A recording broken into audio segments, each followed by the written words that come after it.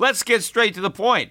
You want to grow your portfolio to deal with the rising cost of inflation, to pay off your debt or your mortgage, pretty much anything standing in the way of you and financial freedom, right? Well, with Yahoo Finance, you can get access to the news, data, and tools that you need in order to help you reach that financial freedom. And when it comes to your financial future, you think you've done it all. You've saved, you've researched, you've invested all that you can. And now you need to take those investments to the next level by using what every financial great uses. Yahoo Finance. For more than 25 years, Yahoo Finance has been the brand behind every great investor. They're the #1 finance destination, producing a holistic look at the financial news cycle, including breaking news, original perspectives, analyst ratings, independent research, customizable charts, and so much more. For comprehensive financial news and analysis, visit the brand behind every great investor, yahoofinance.com, the #1 financial destination. That's yahoofinance.com. Spring is in full bloom. Are your finances? With the Chime Secured Credit Builder Visa Credit Card, you can build credit with everyday purchases and regular on-time payments, all with no annual fees or interest. With Chime Secure Credit Card, you can start improving your credit scores right away. Get started today at chime.com/build.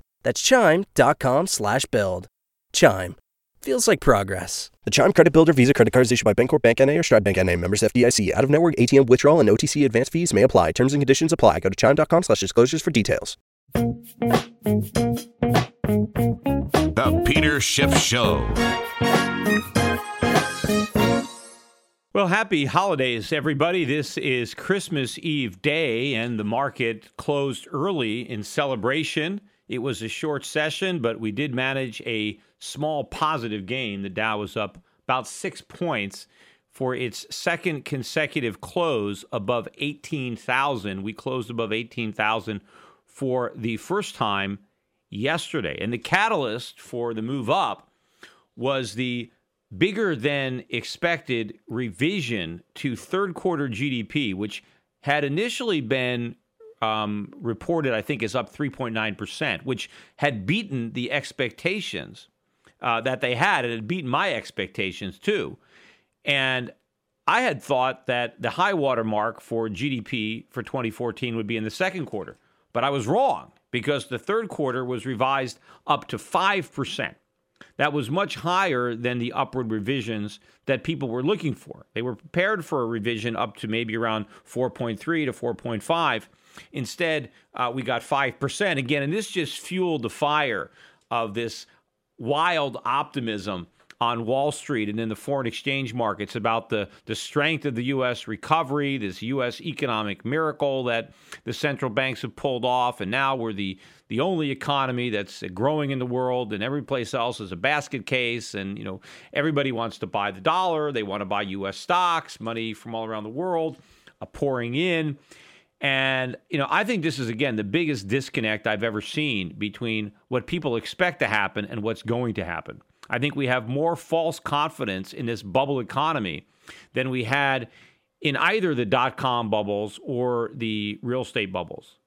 And, of course, none of the so-called experts that were in love with the U.S. market back then could see the problems looming on the horizon.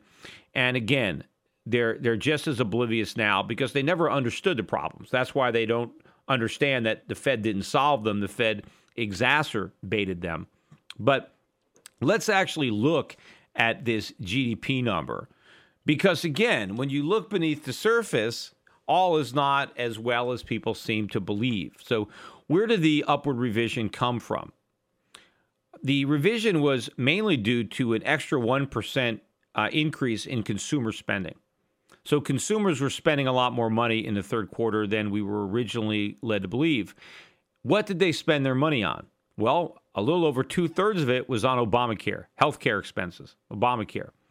Well, is the economy really bigger because a bunch of people paid for Obamacare at gunpoint, basically?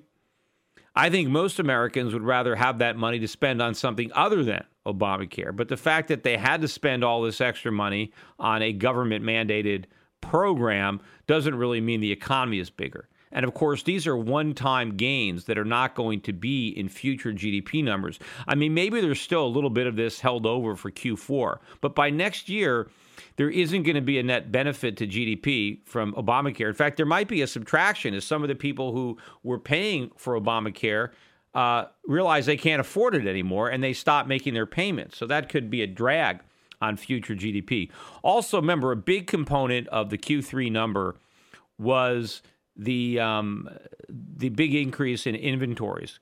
Companies are so anticipating a big recovery that they are preparing for it by, loading up on merchandise that they think they're going to be able to sell.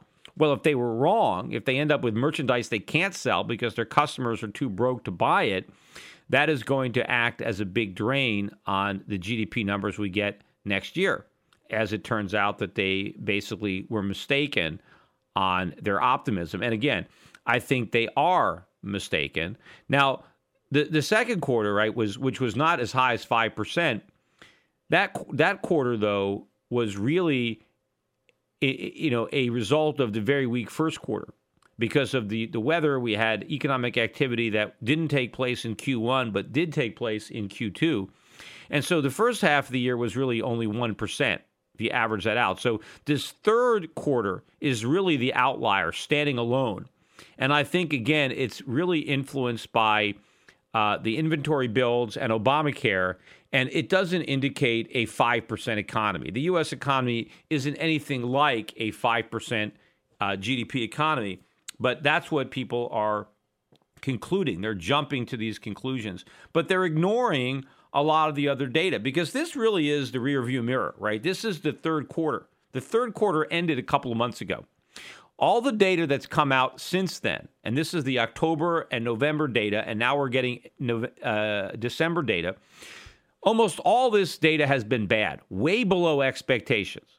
So looking in the into the windshield, the fourth quarter GDP would look to be a significant reduction, down to maybe the low twos, and maybe even below. We'll see. But that would be a significant deceleration in GDP growth going into 2015, which I think should be a concern for anybody who is trying to hang their hat on a strengthening U.S. economy. Here's some of the numbers we got that nobody is talking about. Everybody's talking about the GDP number, which is backward looking, but let's look at some November data.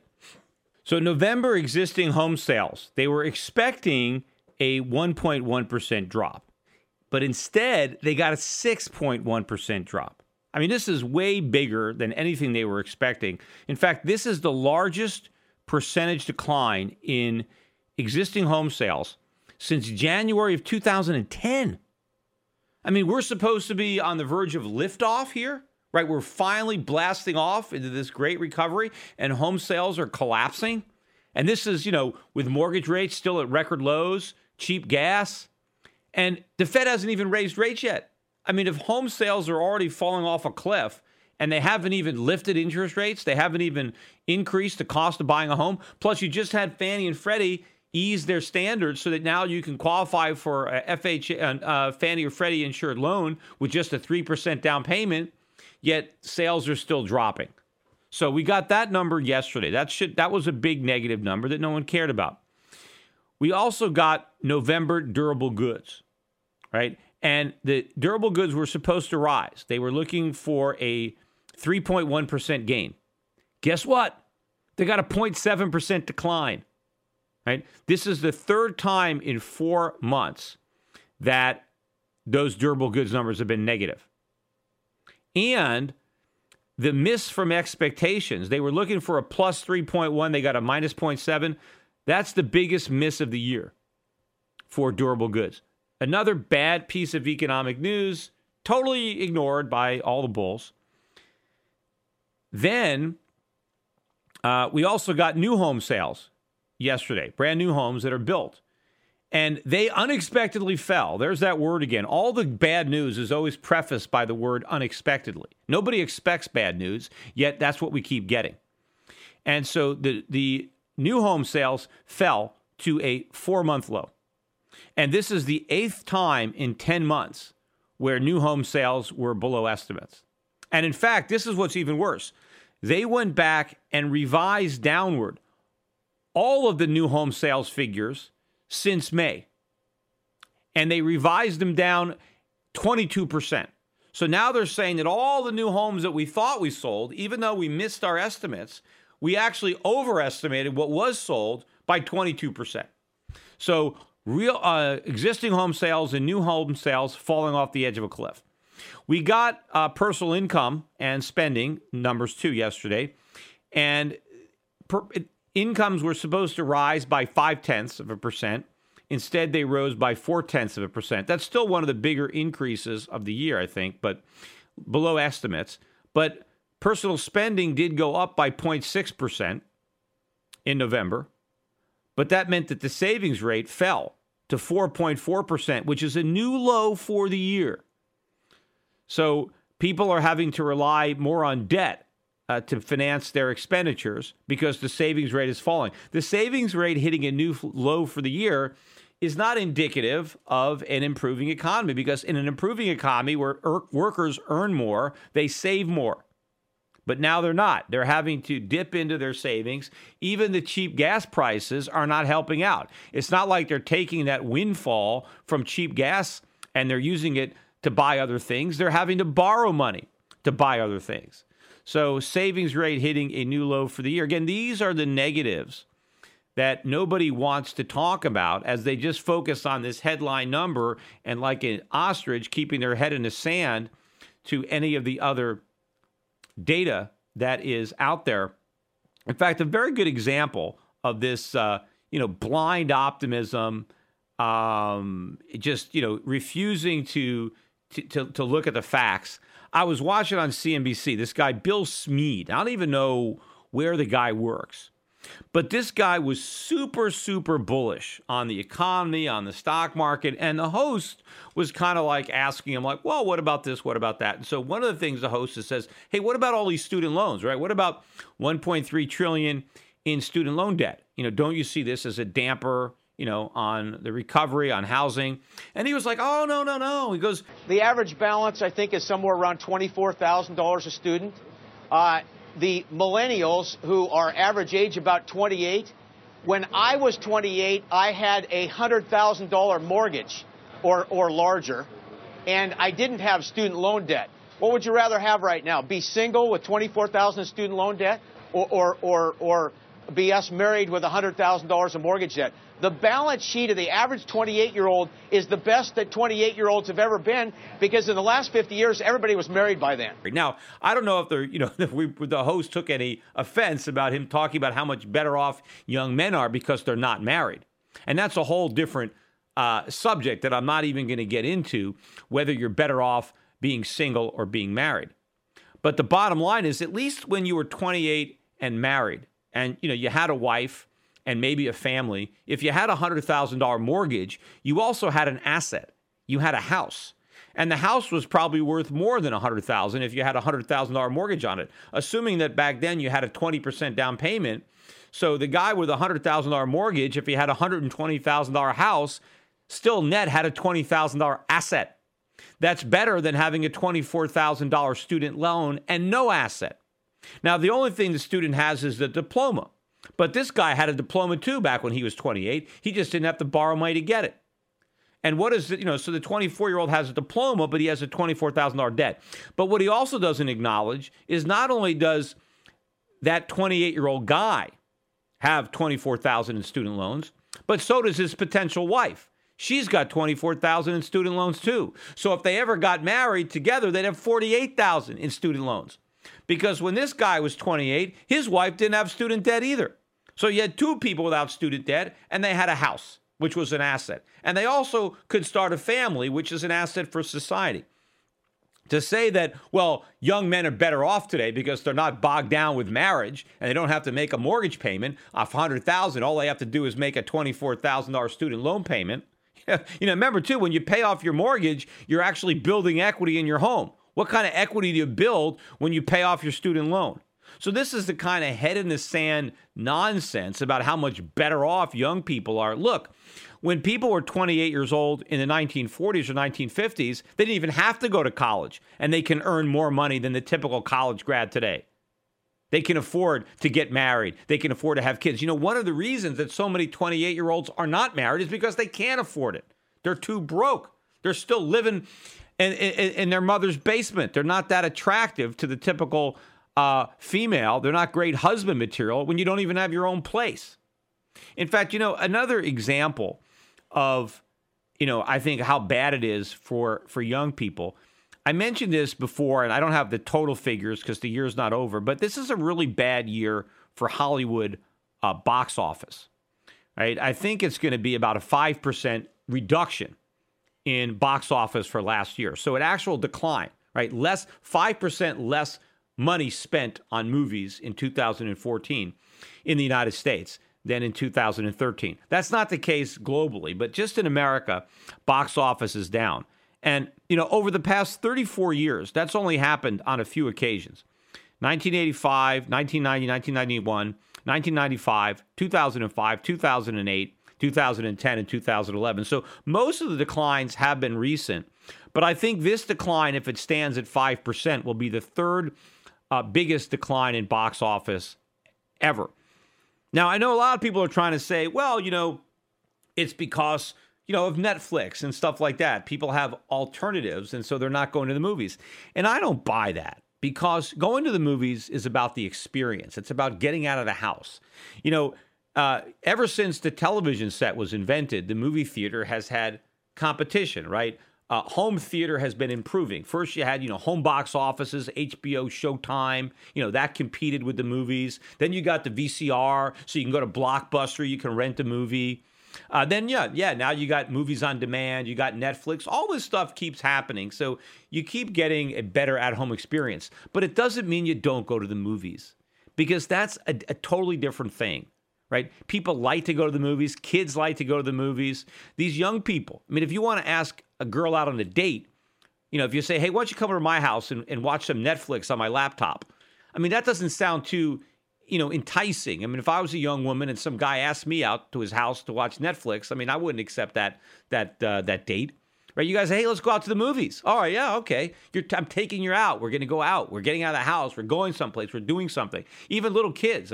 If the parents ask their kids, hey, what should we do today? Should we go to the movies or stay home and watch Netflix? They're all going to want to go to the movies. They don't want to get popcorn. They're going to want to get a fountain drink.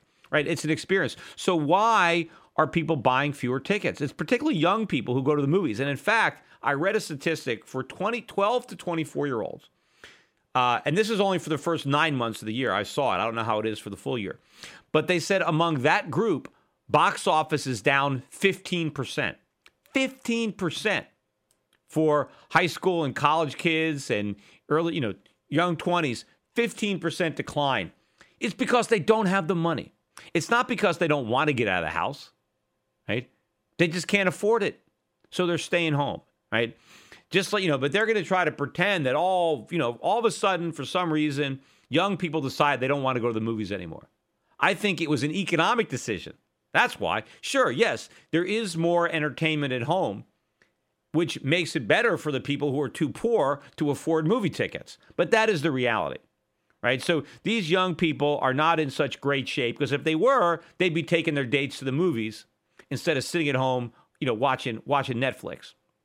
And a lot of these guys, these 28-year-old guys living in their basement. They're probably watching porn as opposed to Netflix, because they can't get a women because they don't have a job. They can't take them out on a date, so they're just at home. But yeah, hey, I guess they're better off, right? Because they're not bogged down with the ball and chain.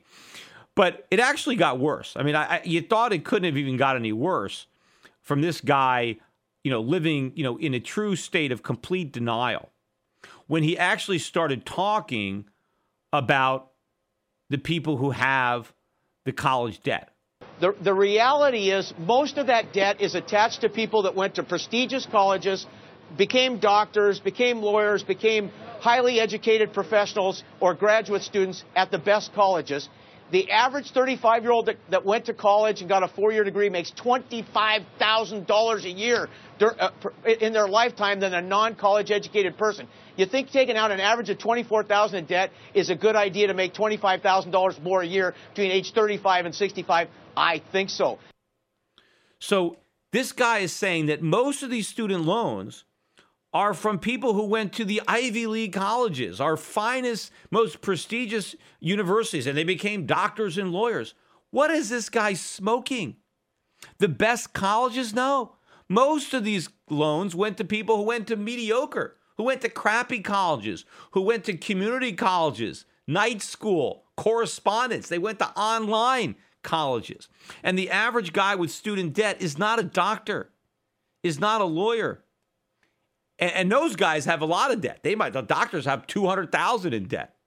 No, the typical guy that has the $24,000 in debt went to some BS university, majored in some Mickey Mouse liberal arts, degree. So his degree is worthless. It doesn't help him drive a cab or mix a cocktail or serve French fries.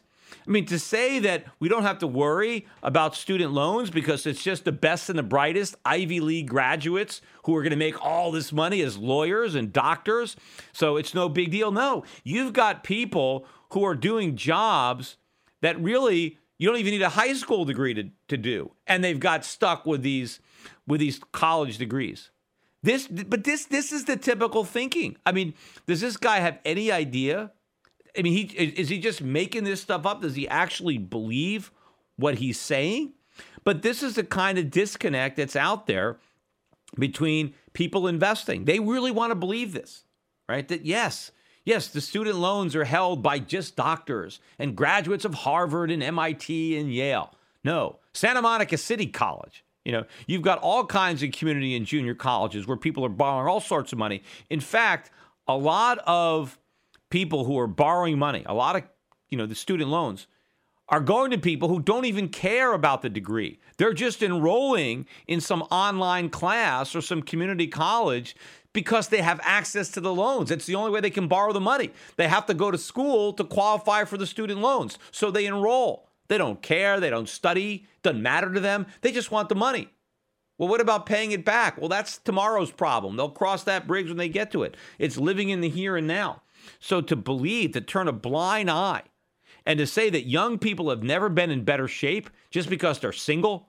I mean, this guy must have had one hell of a rotten marriage if he thinks that, just because they haven't made the mistake of getting married, that they're better off, right? And of course, if they ever do want to get married, then they have to buy a house. And how big is that mortgage going to be? I mean, this guy had a $100,000 mortgage. You can't buy much of a house today for $100,000. So now, in order for the young people to get a house, they're going to have an even bigger mortgage, which is harder to afford when you're also juggling student loans. And it costs a lot of these guys are juggling loans that are a lot bigger than $24,000, because a lot of the people that have these student loans for only $24,000 never even graduated. See, that's another point that this guy doesn't understand, is a lot of the student debt belongs to students who didn't even get a degree. They only went for 2 or 3 years and they dropped out. They didn't even finish, but they still have their loans.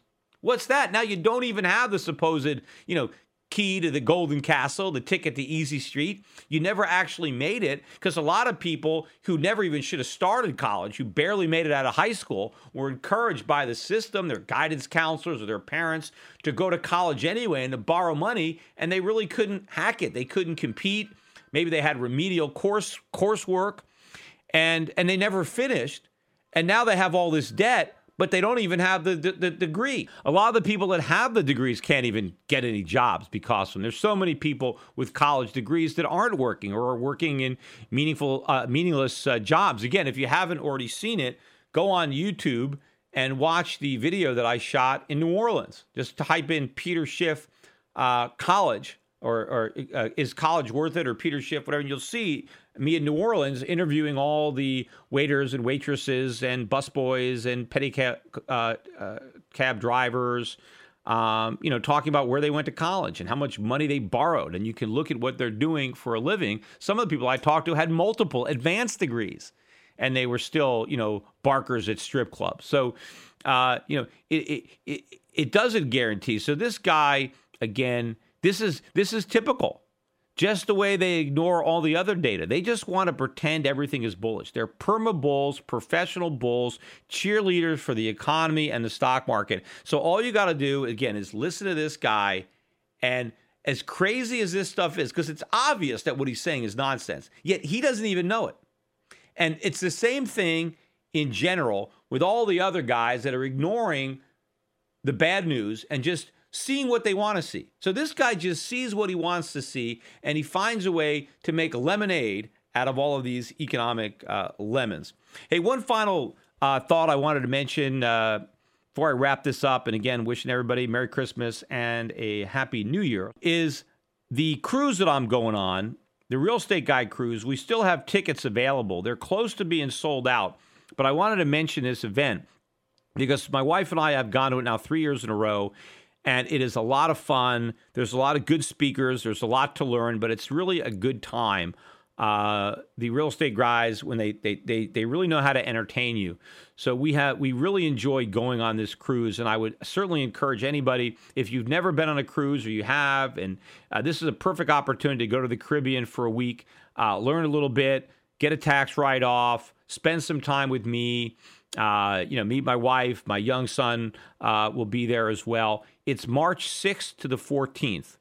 Is the cruise. And we're also going to be stopping in Puerto Rico, and we're going to be talking a lot about the opportunities in Puerto Rico. If you haven't also seen my video at ustaxfreezone.com, check that out. But people who are interested in maybe learning about Puerto Rico, this is an opportunity to actually go down there and visit the island. It's one of the ports of call on the cruise. But to get more information on it, you can just go to cruisewithpeterschiff.com, cruisewithpeterschiff.com. And you can get some information or register for the Real Estate Guys. Either Cruise with Peter, Cruise with Peter Schiff. I think those are the URLs.com. And you'll be able to sign up. I don't know how many cabins they have left, maybe a dozen or so. So if you do want to go, you got to hurry up. And again, the set sail date, the cruise is March 6th to the 14th. So it's only a few months away. So if you can plan something that quickly, you'll have a good time. You'll have a chance again to spend some quality time with me as well on board that boat, because it's a seven-day cruise. Today's financial advisors behave like pro wrestling TV commentators. They scream that the recovery is strong, debt is manageable, inflation is low, and that the Federal Reserve has everything under control. They may be oblivious, but the danger is real. Looking beyond the media hype can open a world of broader investing ideas. Euro Pacific Capital is a registered investment advisor that offers stock-focused wealth management services that closely follow the strategy of our founder and CEO, Peter Schiff. We concentrate on those countries that are more closely in tune with Peter's vision of how capitalism is supposed to work. And these investments are not hard to find, provided you know where to look. Isn't it time you change the channel and let Euro Pacific put a little reality back into your portfolio? If you live in the United States and have $25,000 or more to invest, call 800-727-7922. That's 800-727-7922. Non-U.S. residents access similar strategies through Euro Pacific Bank at europacbank.com. Euro Pacific Capital and Euro Pacific Bank are affiliated companies.